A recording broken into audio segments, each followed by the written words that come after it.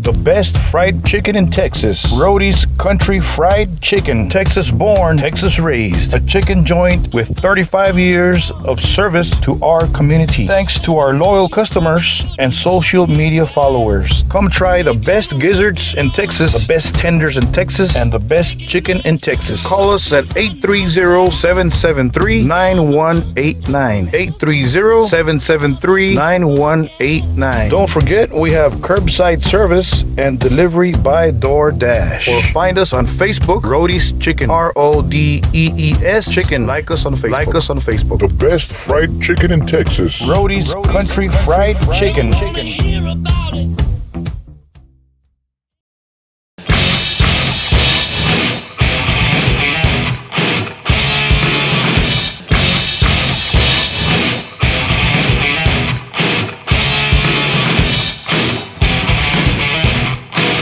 That Metal Interview. Thank you for joining us on another episode, another installment of That Metal Interview with your host, James. That would be me. And this time around, we have the great talent of Jeff Plate joining our show and chatting with us for a little bit and talking about his new band, his new project, Alta Reign, ALTA. Reign, REIGN, Alta Reign, and he's going to explain to us why the name Alta Reign and where it came from. You'll be surprised, and a very, very cool reason from different places. Very cool. Anyways, you might recognize Mr. Jeff Plate from TSO, which is short for Trans-Siberian Orchestra, and of course with the legendary Savatage. He's been with Savatage since 1994 and has remained with Savatage, and he's going to give us an exclusive update on the status of Savatage, since there are a bunch of rumors going around that Savatage is making a comeback album and all kinds of different rumors. So he's going to clear that up for us and for all you fans that are waiting for this interview. Check it out, man. So anyways, before we go on to the interview, let's check out and let's listen to Thin Red Line by Alta Reign, project by Mr. Jeff Plate. We'll be right back with the interview with Jeff Plate. Enjoy. Alta Reign, Thin Red Line.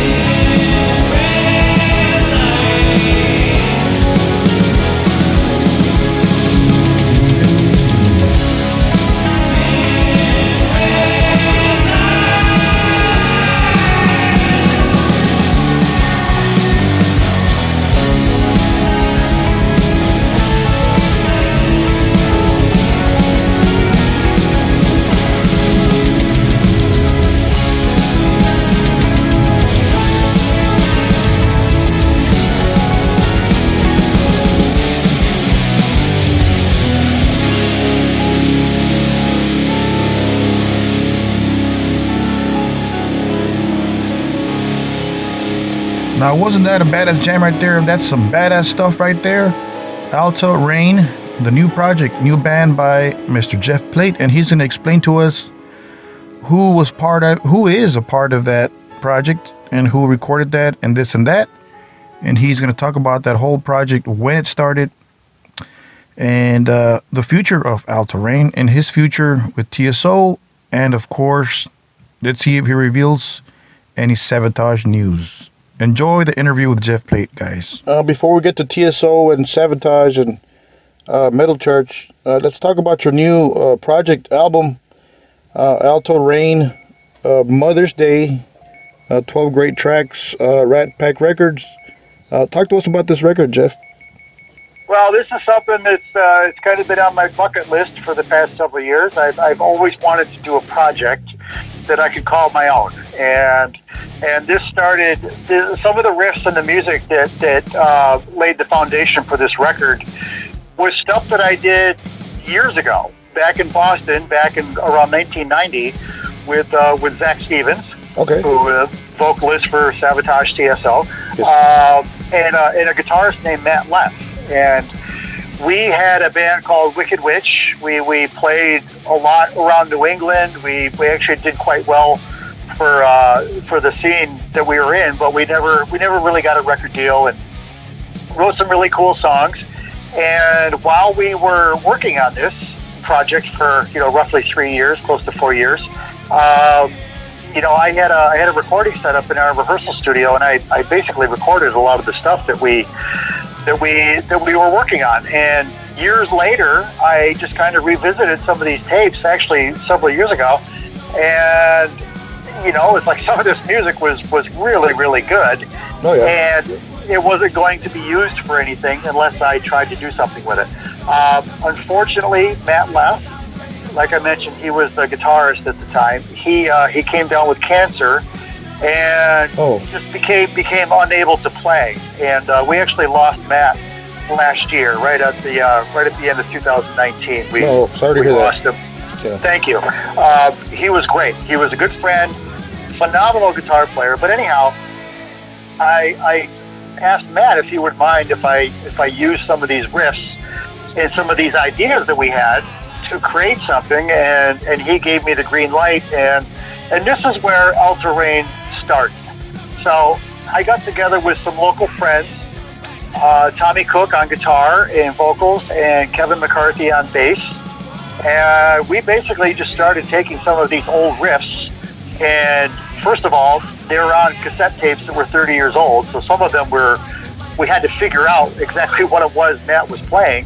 And some of it we had to just kind of interpret what Matt was playing. But this is where we started building some songs. And along with the songs, which a lot of these ideas were not complete songs, we started writing parts to finish these pieces. And I had a bunch of lyrical ideas, which helped form a lot of these songs in the finished ideas. So it started with myself and Tommy Cook and Kevin McCarthy.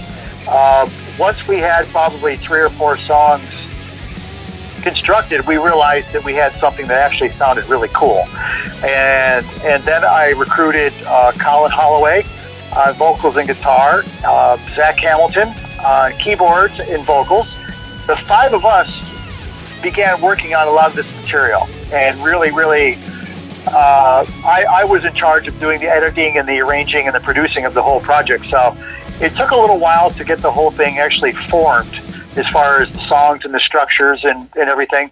The last piece of the puzzle was Jane Mangini, who plays keyboards in TSO. I've known Jane for close to 20 years, and we've talked many times about doing a project together. So nice. I turned Jane on to some of these ideas, and she absolutely loved it. And what she brought to this music, it really took it from being just a guitar-driven hard rock metal project to something a little different. Yeah. It made it sound a little more progressive, a little more commercial in some places, and I dare say in some places that it even made it heavier. because it just made it bigger, and a lot of the textures and the sounds that she brought really fit so well. But all in all, this from beginning to end, it basically took like 2 years from when I started the first sessions with Tommy Cook until we actually finished this and had the thing recorded. So a labor of love. I tell you, this is my first experience coming out from behind the drum kit and being the, quote unquote leader of the project. I did all the lyrics, Wow. the arranging, the producing, all of the subject matter, and everything was me. The rest of the guys, especially Tommy and Kevin, did a great job helping me form some of these ideas and make sense of, what I was thinking, and also, too, what was going to fit lyrically. So it really was a really cool group effort. And, yeah, man, we're all just very, very proud of what we've accomplished. I think the record is very unique. The response so far has been very positive, and we are right now actually starting to work on the second one. But we're still not promoting the first one. So that's what we're here for. Awesome. Well, great job. And there's some badass jams in there. So very, very cool. Thank you, man. What's behind the name Alto Rain, and why that name? What's the story behind that? Okay, so one of these riffs from years and years ago with my friend Matt, there was a riff in the middle of one of these jams, and it was a riff that Matt played once. Okay. He never played the riff again. It was all like 8 seconds, and it is part of the riff in the chorus of Mother's Day. Okay. Well, anyhow, 20 years ago or whatever it was, I was just going through these tapes, and I always dubbed that riff and that idea of Mother's Day. So I've always had the idea for this song in my head for literally almost 2 decades. So anyhow, I had the song title. I knew I wanted to name the album Mother's Day, and I was talking to a friend, and she said, "Well, Jeff, isn't your mother's name Elta?" And I was like, "Wow, as a matter of fact, it is." And this light bulb went off, above my head, and I was like, "Elta."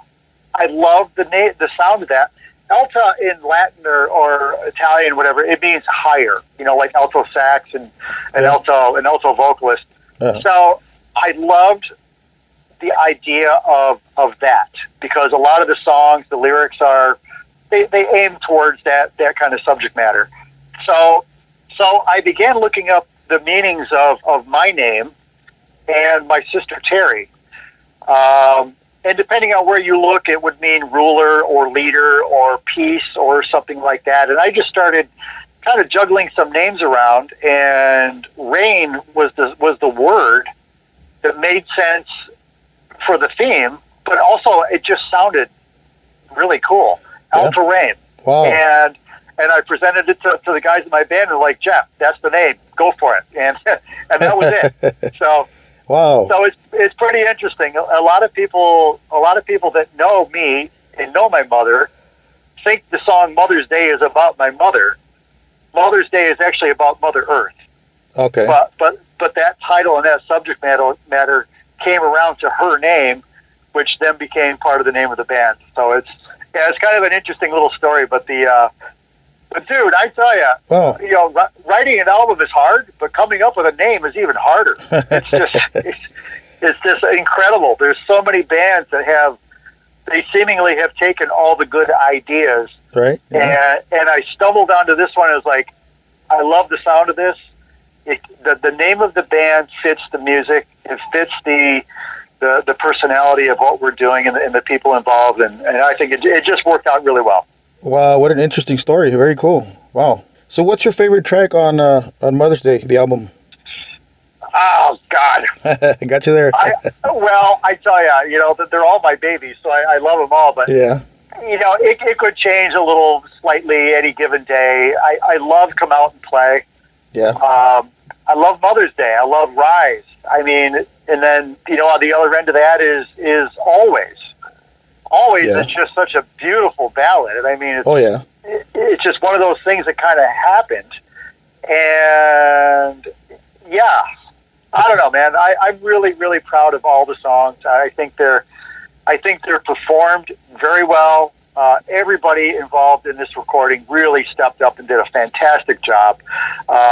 Lyrically and vocally, I'm just really happy with the way Tommy and Colin took what I was thinking and took my lyrics and really they sang them as if they were their own. Yeah. They were 110% into this, and it really comes across on the record. But no, they've all got a meaning that's close to me, and like I said, I'm just very, very proud of the record itself, everybody involved in it. And as far as a favorite song, I mean, I don't know. It's funny. You ask the general public, and they're the same as me. It could be any given song on any day is their favorite. So I think that's a good sign. They're all good songs to me. They're all great. So good job. Thank you, man. Appreciate it. Now you just signed. I read you just signed with Germ Musica Promotion and Management. Very cool. Yes. Can you talk about that? Yeah. So last year, Joe O'Brien at Rat Pack Records, we obviously had a plan on releasing the record and everything, and when COVID came along last year, it really just messed up so many things. Yeah. And the one thing that COVID allowed me to do was really focus on this and get this done. So if there's any silver lining to that mess, it's that I got this album done. But along with that, COVID interfered with, the TSO tour. Okay. So we were going to try to release El Terrain at the beginning of the TSO tour last year. Once all of this started falling apart, then our schedule kind of changed up a little bit. Also, COVID, it's affected the world. So as far as distribution and getting physical product to anywhere, it just became that much more difficult. So we decided that we were going to basically, keep everything close to home. We released the record to Rat Pack. We advertised the hell out of it, the best we could. I got hooked up with Amazon and iTunes and Deezer, all that kind of stuff.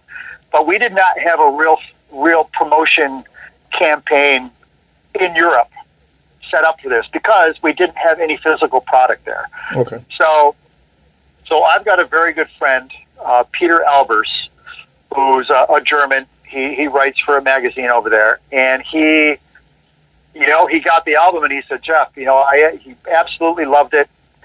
He turned it on to some other people, same response.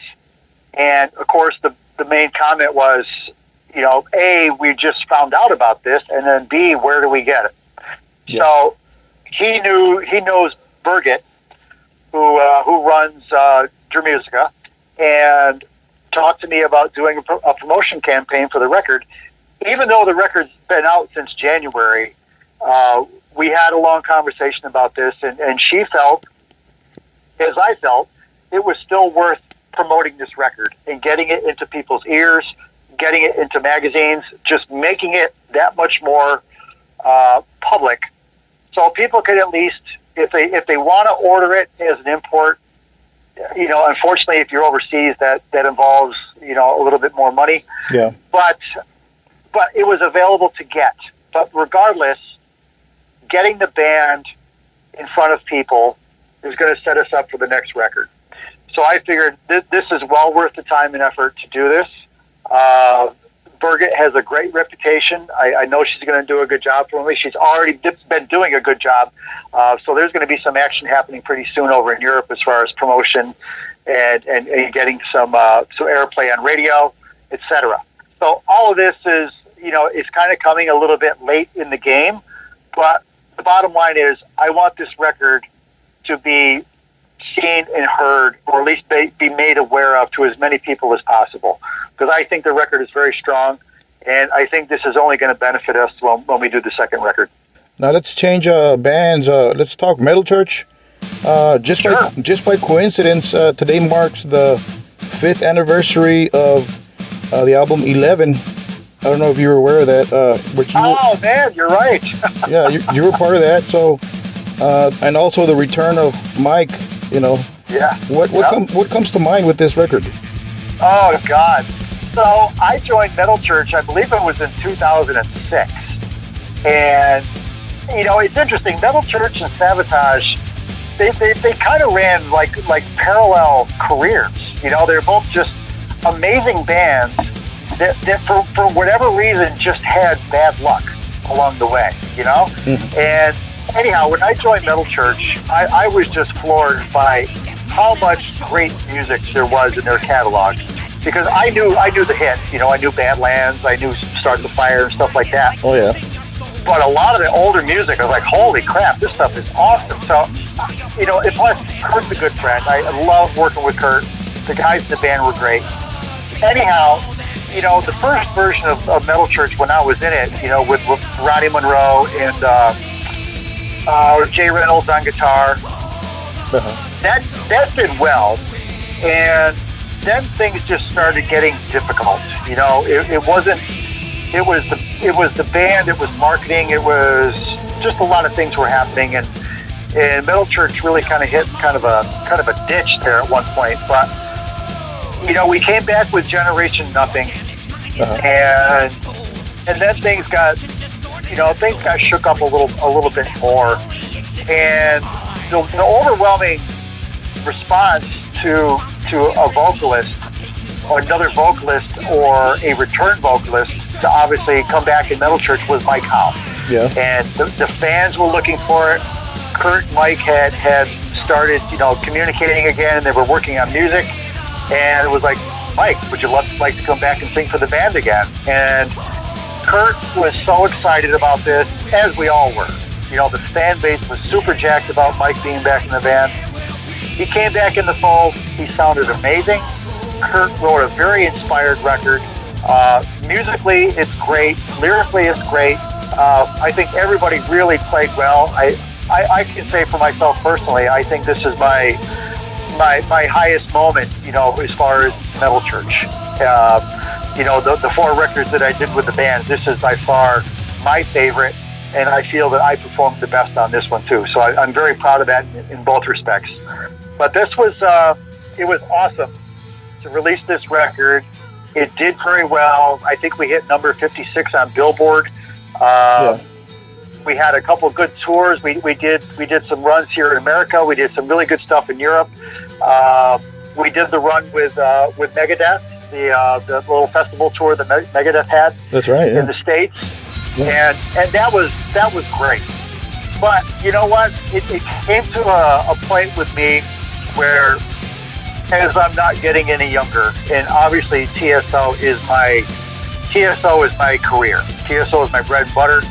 It is my main gig. I've been there from the very beginning of it, and it's very important for me. And I just kind of, you know, got at a point in my life, I was weighing, you know, the value of staying in Metal Church and doing the touring and beating my body up and being away from home. You know, it was like things are happening at home too with my family. It's like I really didn't want to be away as much as I was previously. So I made a decision to step out of the band, and you know, it was hard because I love playing in Metal Church. I love playing that music.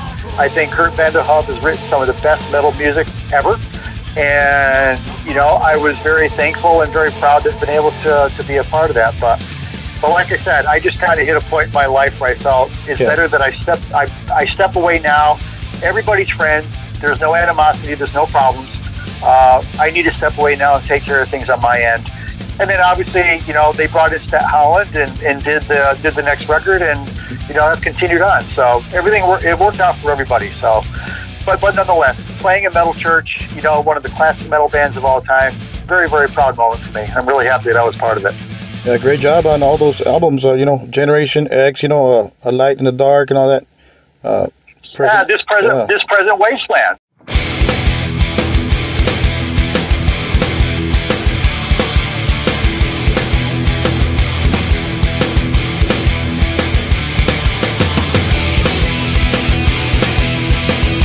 Yeah. You know, I mean, that record was a perfect example of the frustration, because I feel that's a really good record. Oh yeah. But we just, you know, the promotion part of it and dealing with the label and just, you know, it was just, Kurt had so much of a problem throughout the years with that part of the business, and we ran into it again with that record, and it just became hey guys, if we're not going to do this and enjoy what we're doing, what's the point, right? Yeah.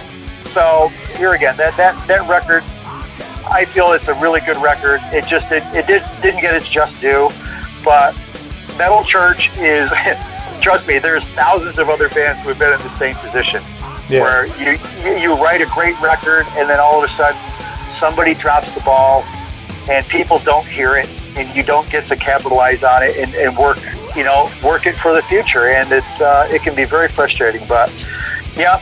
So anyhow, I'm really happy with everything that I've done with them. But like I said, XI I think is the pinnacle for me with Metal Church.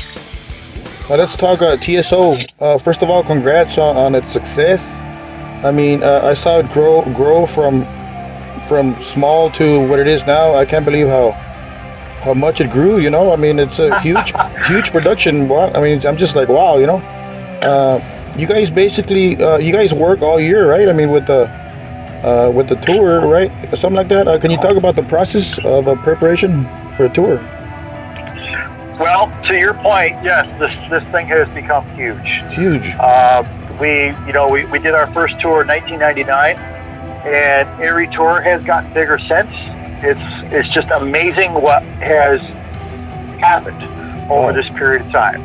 Paul O'Neill created something that became a tradition for people, and when you say that word, it's like you got to sit and think about that. When you've become a tradition, I think you've accomplished something. And Paul really worked so hard at making TSO not only succeed, but succeed beyond our expectations. It's really amazing what we've done. The tour itself involves two different bands, East Coast and West Coast. Each band does roughly 55 shows in just under 8 weeks, totaling up to roughly 110 shows between the two bands. My normal schedule when we do the winter tour is I play 8 shows in 5 days every week. Wow. At the end of this tour, between both bands, we play to close to 1 million people every year. Wow. And it has been that high, God, for the past 10 or 12 years. It's just incredible. The fan base gets bigger every year, and the production part of what TSO is obviously, a huge factor in the success of the tour. The music is one thing, which is great. Paul's lyrics and stories, which I feel they are the star of the show. That's really what touched the hearts of people and brought people into the room. When the general public figured out that the Trans-Siberian Orchestra was a show that had a real meaning and it was a show for everybody, that's when this thing really snowballed and all of a sudden it became huge. But these tours, we've got 20 tractor trailers per tour, 12 touring buses per tour. It is a huge production. Oh, wow. So when we get done with these tours, which is usually our last show date is December 30th, there's obviously, for somebody like myself, I certainly need a break. so January, I'm pretty much catching up on some rest and everything. And there's always business to tie up, As the management in the office and everybody takes a break, by March, mid-March, building the next tour begins. Yeah. So really? The office, the management, the production team, putting together the lighting design, the stage design, everything starts that early in the year, and it just builds from there. So, for somebody like myself, I over the past couple of years, unfortunately because of Paul's passing, we're still kind of piecing some things together and picking up where he left off. But for the past couple of years, I've been basically home, from January through middle of October. But I've always got press to do. On occasion there has been a little recording and a little work that way. But in previous years, we would be working on other music in the studio when Paul was here, just putting together some of his ideas and working on stuff like that. So So there's part of TSO that literally is a year-round job. But when it comes to somebody like myself, I'm pretty much on call for when they need me in the studio and stuff like that. But we're hoping to get some things straightened out. Like I said, we lost Paul several years ago, and when you lose the leader, you lose your producer and your the guy that had the vision and created this thing and made all the decisions, made every decision concerning everything with TSO. It certainly takes a while to get this stuff straightened out. So we're hoping to do that. But in the meantime, the winter tour is still strong as ever. It's still on track. Hopefully we can get through this damn COVID mess, and this year we can get back on the road. But as far as the touring aspect of this, we've got this. Paul not only has like myself and Chris Caffrey and Petrelli and Johnny Middleton. We've been here from the beginning of this. But we have a real great cast of musicians and singers that know what the job is, and also the management and the production team are fantastic. We've been doing this for a long time. So as far as the live aspect, we're in great shape. As far as recording and stuff like that, there's still some work to be done. Well, may he rest in peace, Paul O'Neill. I'm so glad you guys kept it going. So who took over his place? I don't know how to address his position, or producer, of course, but well, like I said, he was everything. Yeah. He was the songwriter. He was the lyricist. He was the producer. Paul okayed the artwork. Paul okayed the T-shirts. Paul okayed the lighting. It was like everything that was TSO was Paul. He is TSO, right? Yes. I mean, absolutely. Without Paul, there would not be a Trans-Siberian Orchestra. I have been so fortunate to be here from the beginning, and a number of us have been a part of this, helping build this and all this and that. But without Paul's idea, without Paul's energy, and his commitment to this thing, it never ever would have succeeded. But to answer your question, I mean, that really is the question. When we lost Paul, obviously TSO, went to Paul's family, his wife and his daughter. But like I said, we have this whole team of people that have been here for this whole time. Obviously John Oliva always has been one of Paul's writing partners for years, along with Al Petrelli. Derek Whelan, who has been with us for a long time. He has been the lead keyboardist and the musical director for the TSO East group. There's a number of people that have been involved with Paul putting stuff together over the years. But still, now who's actually going to make the decision on? Yep. Who's going to make the decision on finishing the lyrics to this song? Who's going to make the decision on who is going to sing this song? Who's going to make a decision on the production? What do the drums sound like on the record? Do you stick with the same thing? Do you try to change with the times? Do you, who's got the answer? Right. And there is no easy answer to this. But like I said, I know. I mean, myself personally, I have confidence in the people that are involved here, and I think we'll be able to get this figured out. Now, I interviewed Zach Stevens during the TSO 2019 tour. He said you guys had just finished the Green Bay gig, and there was a lot of snow and this and that, and he spoke about the preparations a little bit, and the rehearsals, and he said that the West TSO and the East TSO play the exact same show and program. I mean, how do you guys go about that? I mean, I'm sure there's a set list, but I mean, he said everything is the same. So, wow. Yeah, so in years past, the bands were, I mean, when the band goes on tour, we are doing a specific show. It's either Christmas Eve and Other Stories, Christmas Addict, Lost Christmas Eve, Ghost of Christmas Eve, whatever the story is. Each band plays basically the same set list. There may be a change between the two groups, and more than likely it's only one song. You know, it could be something to accommodate a certain singer on one side or the other. Okay. But musically and set list wise, it really has always been basically the same. Now, the way that those songs were performed, you know, each band took its liberty to vamp on stuff and be creative with some of the songs and whatever, but for the most part, it was the same set list for both sides. So over the past several years, now that we've gotten into such the show has gotten so complex with video, with lighting, with all the cues. I mean, you got lasers, you got fire, you got production from one end of the arena to the other. It's just all of this now has really come down to the bands need to be, the production is in sync with itself. The bands need to be in sync with the production and vice versa. It's so difficult now to put on a show that is this intense and this complicated without they both have to be pretty much exactly the same now.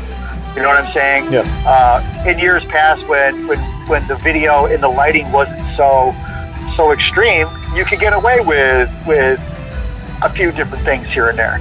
But now, with the video being what it really is critical that both bands, we play the songs at the same tempo, they're all the same length, you know, all the video matches on each side, the lighting matches on each side. On occasion, there may be one song in the set, like I mentioned before, that might be different. But honestly, everything is the same. Now, obviously, it's all different players. You know, Blas Elias on the other side, he's the West drummer now. Great drummer. He doesn't play exactly everything that I do, and vice versa. So our individual personalities do come out a little bit on each side, but for the most part, it really is a mirror image of each other. Now, how does it feel playing in front of thousands and thousands of people every night, man? It must be an experience. Do you get used to it, or do you still get nervous? Or I get nervous because I care. But, you know, honestly, it's something you kind of get used to. Oh. And to be honest with you, I find myself being more comfortable in front of 10,000 people than I am in a small club in front of 10 people. It's like when you play in front of an audience that's that big, it becomes a little less personal. Yeah. You know, I hope nobody takes offense to that. But, you know, an example is playing a festival. Uh-huh. You look out at 80,000 people, it's just this one thing. You know, it's this one mass that's jumping up and down and raising its fist, and you don't really see individual faces. You just see this large mass of people. A carpet of people. Yes. And there is nothing like it in the world. But I tell you, for everybody in TSO has a lot of pride in what they do. And the utmost respect for Paul and everybody that's been involved in building this.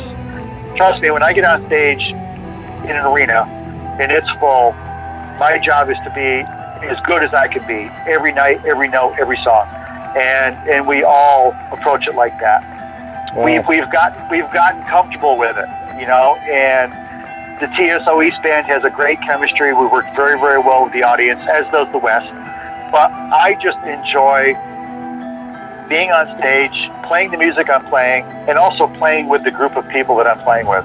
Because, you know, being in a band like this is something you dream about when you're a kid. And I live it every night when I'm on tour. And not only that, I get to play with people like Zach Stevens and Chris Caffrey and Joel Hoekstra on guitar. Yeah. You know, Russell Allen on vocals, Jeff Scott Soto. I mean, you name it. The talent that is involved in each of these groups really is monsters. They're all monsters. Yeah, it's unbelievable. And when we've had the opportunity to do, you know, like a one-band tour, when we did the Beethoven tour, we did a couple runs in Europe where there was just one group, you know, and it's mainly, you know, myself, Caffrey, Petrelli, and Middleton. We're always the rhythm section when it comes to that. But then you get the best of the best. They come in and fill out the vocalists and fill out the rest of the cast. It really is something else to sit there every night and hear these people come up and sing the way they sing. every night on these tours. It really is it's just so awesome. But like I said, everybody gets on stage with a real purpose, and hey, we love it. You know, it's I love playing in the rehearsals. You know, when there's nobody there. Really? It's still a rush. It's still a rush being on that stage with all that production, and I'm still playing with this amazing group of people. It's there's nothing like it. It's awesome. Awesome. Let's talk Savatage.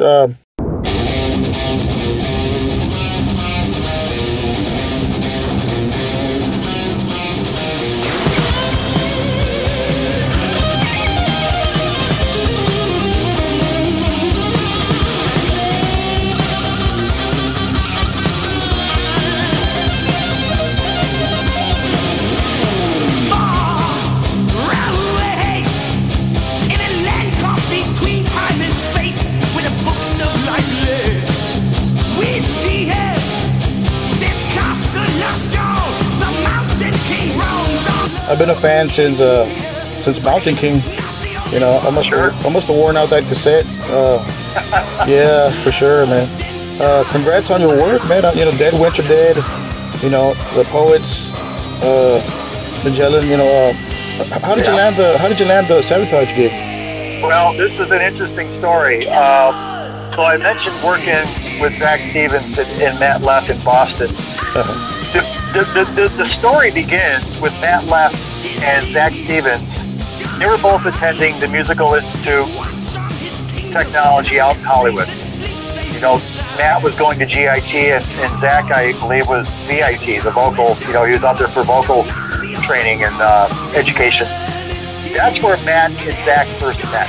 So when we began putting this band together in Boston, Matt and I flew Zach from California to Boston to put this band together. So the first night that I met Zach Stevens, we picked him up at Logan Airport, and you know, I was like, well, let's go out and have a couple of beers, and you know, let's talk and get to know each other and hang out a little bit. So we said, let's go to this club. So we go to this club called The Channel, and oddly enough, there's this band playing that night called Savatage. Oh wow! So the first night that I met Zach Stevens was the first time and the only time that I saw Savatage while I wasn't in the band. Oh wow! Very, very strange. It's awkward. So yeah, but even kind of cooler is before all this happened, when Zach lived in California, he was working in hotel management. He was working at the Holiday Inn or something like that. Savatage actually stayed at the hotel that he was working at and met the guy. So he knew Savatage back in like the late 80s. He knew the guys. The night that I met Zach and we saw Savatage, Zach was actually talking with John Oliva, and he was like, wow, that was cool, you know. And so, you know, fast forward the next several years, as we developed the band Wicked Witch in Boston, you know, Zach was contacted about the idea of possibly singing in Savatage. And when John decided to step down as vocalist, Zach auditioned and got the gig. So he left. He joined the band in what was it, 92? I guess it was 93. Around there, yeah. Yeah, and they did Edge of Thorn. So obviously this was you know, this wasn't good news for me and Matt. We just lost a great singer, but right. at the same time, I was extremely happy for Zach. It's like, dude, you know, we are trying to do this. I want somebody to succeed. Go for it. You know, go kick ass. So, you know, when Edge of Thorns came out, I remember Matt and I we got the album and listened to it, and we loved it. And I remember Matt Leff saying, "Holy cow, this guitar player is amazing." Yeah. And he was speaking of Chris Oliva. Oh yeah. And so, you know, so Zach was off. Zach was off and running. Good luck to him. Matt and I kind of hit a wall. We couldn't find another singer. I had spent 10 years in Boston trying to make something happen, and you know, I figured, God, at this point in my life, but it's probably time for me to go home and rethink what I'm doing. So I moved back to New York in 1993, and unfortunately, in the fall of '93, Chris Oliva was killed in a car accident, and I heard of this, and I waited a few months, and it was early 1994, and I called Zach just to see how he was doing, and would he be interested in maybe revisiting Wicked Witch, or revisiting that project, and possibly doing something with it, or So I called up Zach, and he said that Paul and John had plans on keeping Savatage going. They were going to bring Alex Skolnick in to do lead guitar on the next record, and the guys were impressed with my drumming on our Wicked Witch demo, and had seen some photos, and on Zach's word, he said they want to hire you for the gig. Oh wow! and I was in my apartment here in Horseheads, New York, thinking this is the last place I'm ever going to get this phone call. And sure as hell, I'm down in Florida the next month. I meet everybody. They had basically finished recording Handful of Rain.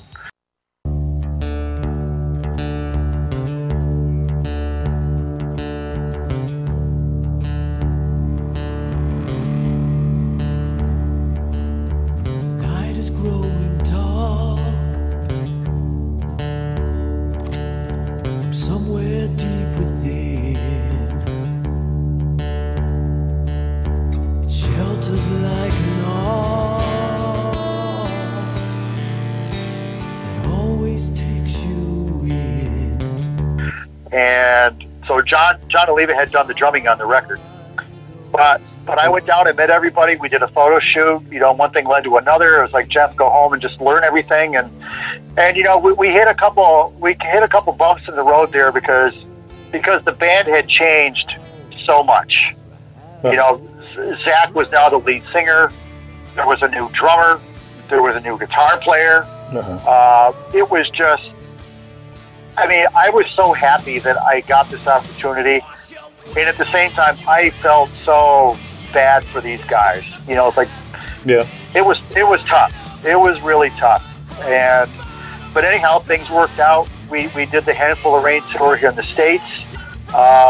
In that tour, I was hired as the full-time drummer. I was the new member of Savatage. Awesome. And we went to Japan. We did Japan Live '94.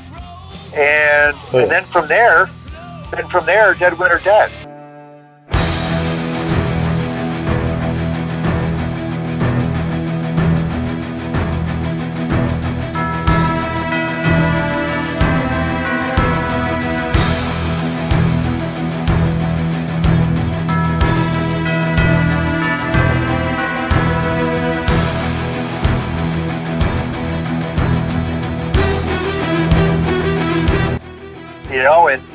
And we brought El Petrelli into the band. We brought Chris Caffrey back into the band. So now we had this lineup, and we did Dead Winter Dead, and of course Christmas Eve Sarajevo was on there, which was really the start for TSO. TSO, yeah. But at the same time, Dead Winter Dead was very successful in Europe, and that band, I don't know if you were ever able to see that lineup with myself, Zach, Chris Caffrey, John Oliva, Petrelli, and Johnny Middleton. That band kicked ass. We were. Oh yeah.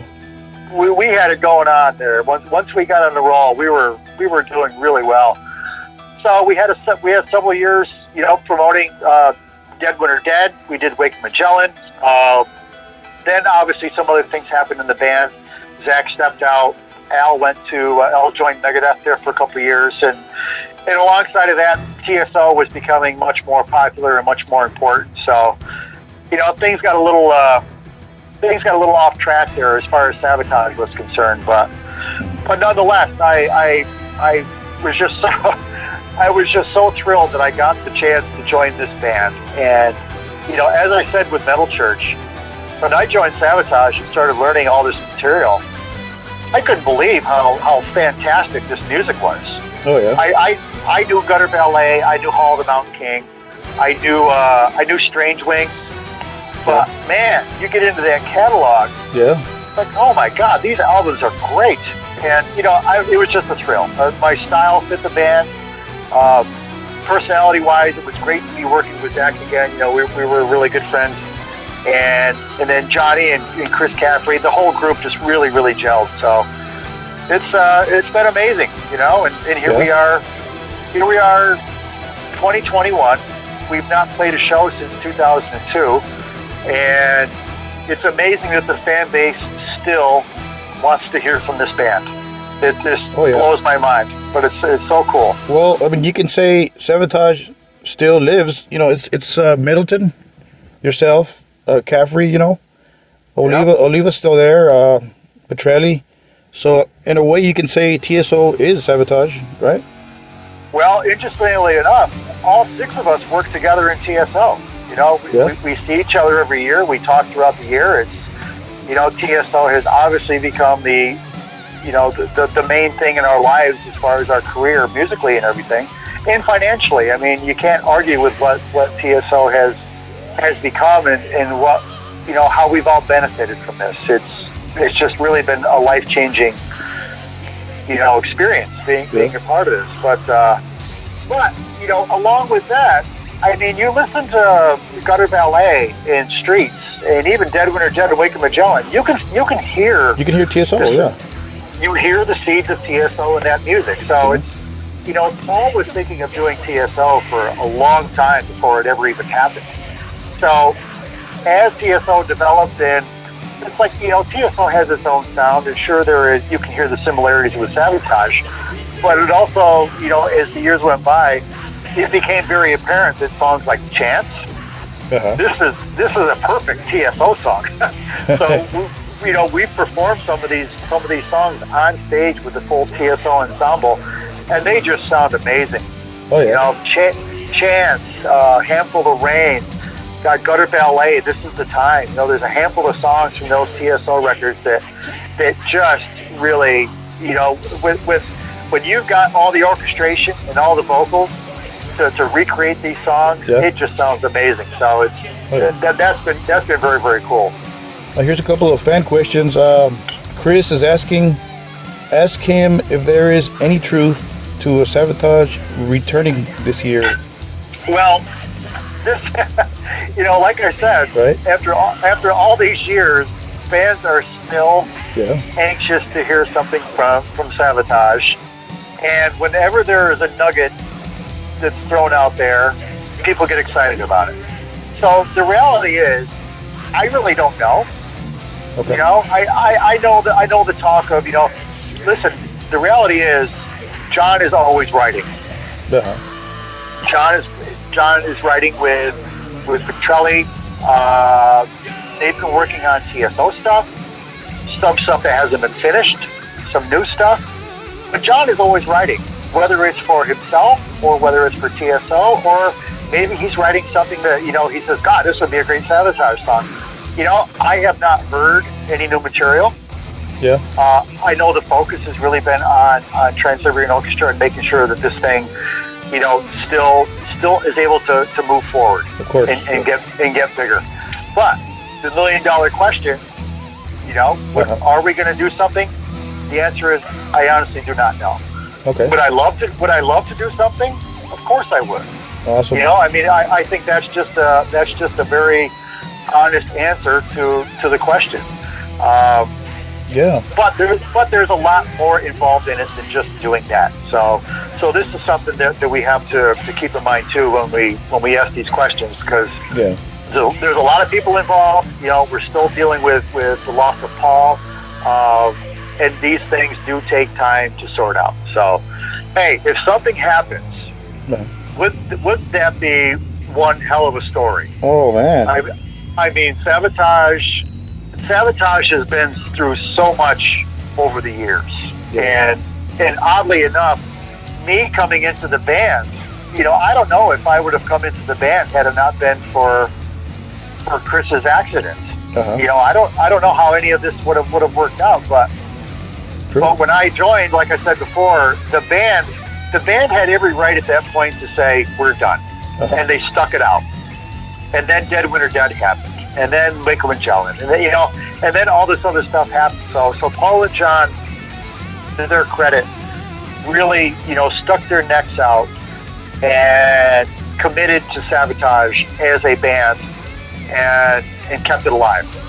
So that is it's pretty remarkable. They had every reason to shut that band down a dozen times. Yeah. And they didn't. So here again, I feel very, very proud of of what we've done in the past, because obviously it made such an impression on fans. Oh yeah. You know, all around the world, the fans every year still want to see Sabotage. Yeah. It's very, very cool. I'm very, very proud of that, and I know everybody else is proud of that too. So there you go, to all the fans asking. You know, there's an answer right there from the drummer Jeff himself. There you go. Thank you, Jeff. So here's another question from Zachary. He says, "What's the most complicated song he's ever played? And are there any bands he would like to have sat in and done a song with?" Oh man! All right. Wow. The most complicated. God, that's a tough question. It is, yeah. That's a tough question. You know, I'm thinking of a song like Toccata with TSO, because there's so many different parts to it. Okay. It changes a lot. It has a lot of dynamics to it. There is certainly some Metal Church stuff that really put me to the test, I'll tell you that. Yeah. You know, a ton of bricks. Yeah. That song, yeah, that was a workout there. Oh man, that's a hard one to answer. You know, I mean, I'll tell you too. It isn't even like this. It isn't even like the most complicated songs are the hardest. You know, some of the ballads.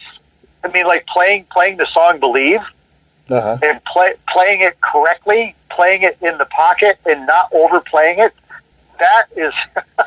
Right. that's not easy. A lot of this TSO stuff that we do, you know, especially on the Christmas albums, you know, Angel Came Down and Ornament, some of these really slow, dynamic, emotional ballads.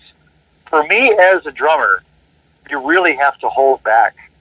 Yeah. And honestly, this was a style of drumming that I had to really work on, because with Paul, his lyrics and the story really was front and center. And the idea was to not ever get in the way of that. And he always loved the songs and the music to breathe. And my job in a lot of those songs was really just to lay down the backbeat, maybe throw some dynamics in here and there, but really just to hold the thing back. And this was honestly a challenge for all the musicians involved when we started doing this stuff live, because when you get on a stage in front of all that many people, of course you have adrenaline, you know, you're excited. The hardest thing is to not rush these songs. And, you know, trust me, it took us a lot of time in the rehearsal room going back and forth over tempos and things like that to really get this stuff right. But yeah, I'll tell you what, I mean, I've been so fortunate to play some of the coolest music over all these years. Yeah. and some of it has just been downright fun to play. Some has been a challenge, and some has been just rewarding to be able to do it properly. And you know, it's very cool. I've just been very fortunate to be able to play in these bands where there's that much variety and that much dynamic in the music. It's really made my job that much more fun. Awesome. So what's next for Jeff Plate? What are you brewing? What's going on in the future here? So what I am doing now is, like I mentioned, I'm starting to work on the next El Terrain record. My guitarist, Tommy Cook, has been doing a solo record, so I've been helping him with that, and we're just about done with that. But yeah, the process for the next El Terrain record has begun, and honestly, I was so... Once I got involved in really putting that last record together, I absolutely loved the process. No. And I can't wait to get back in and start working on the next one. We've got some really, really strong ideas. I know Mother's Day has really set quite a standard, and I think we've got the material to measure up to that. So I'm excited to get working on that and get that recorded. I also teach. That's right. Teach online. That's right. Yeah. If anybody out there is interested, just hit me up. And you know, it's one of those things about COVID that really sucked, because I had I had a dozen students here just locally, and everybody would come to my house. We would do lessons in my studio, and that was great. And then all of a sudden, COVID came along, and transitioning over to doing everything online was definitely a little weird at first, but I got it figured out. I got used to it. I think I have a really good system, and now I have, I got students kind of all over the place, and it's pretty cool. So I'm continuing to do that. I really love teaching. I love teaching young kids. It's just so rewarding. It's so fun. Cool. But along with that, I just I live on a farm. I have 85 acres that I maintain, and I'm always doing something outside throughout the year. So I'm always busy. But here again, main thing is we're just hoping that we're hoping that the world can get back on track. We'll try to get this COVID thing behind us, try to get back to normal. Hopefully TSL can get back on the road this year, and if we can get that back on track, maybe some other things will fall in place too. So everything looks good. I think there's some promising stuff ahead, but in the meantime, I stay busy and stay hopeful. Awesome, Jeff. Thank you for making time, and hope to see you on the road soon, man. You got it, James. What an honor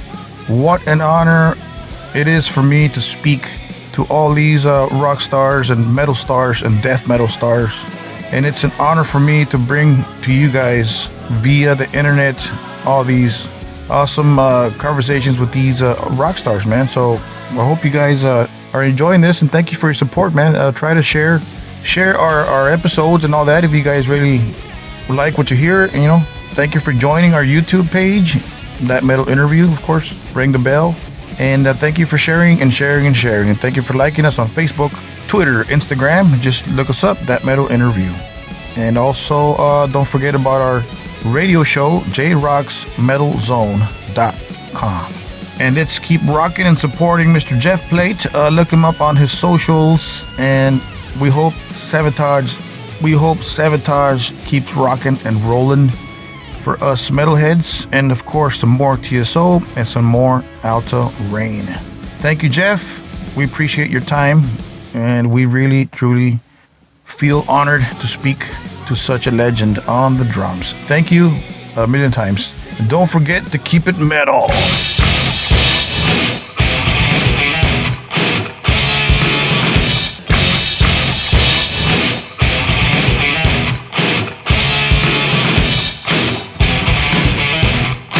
That Metal Interview.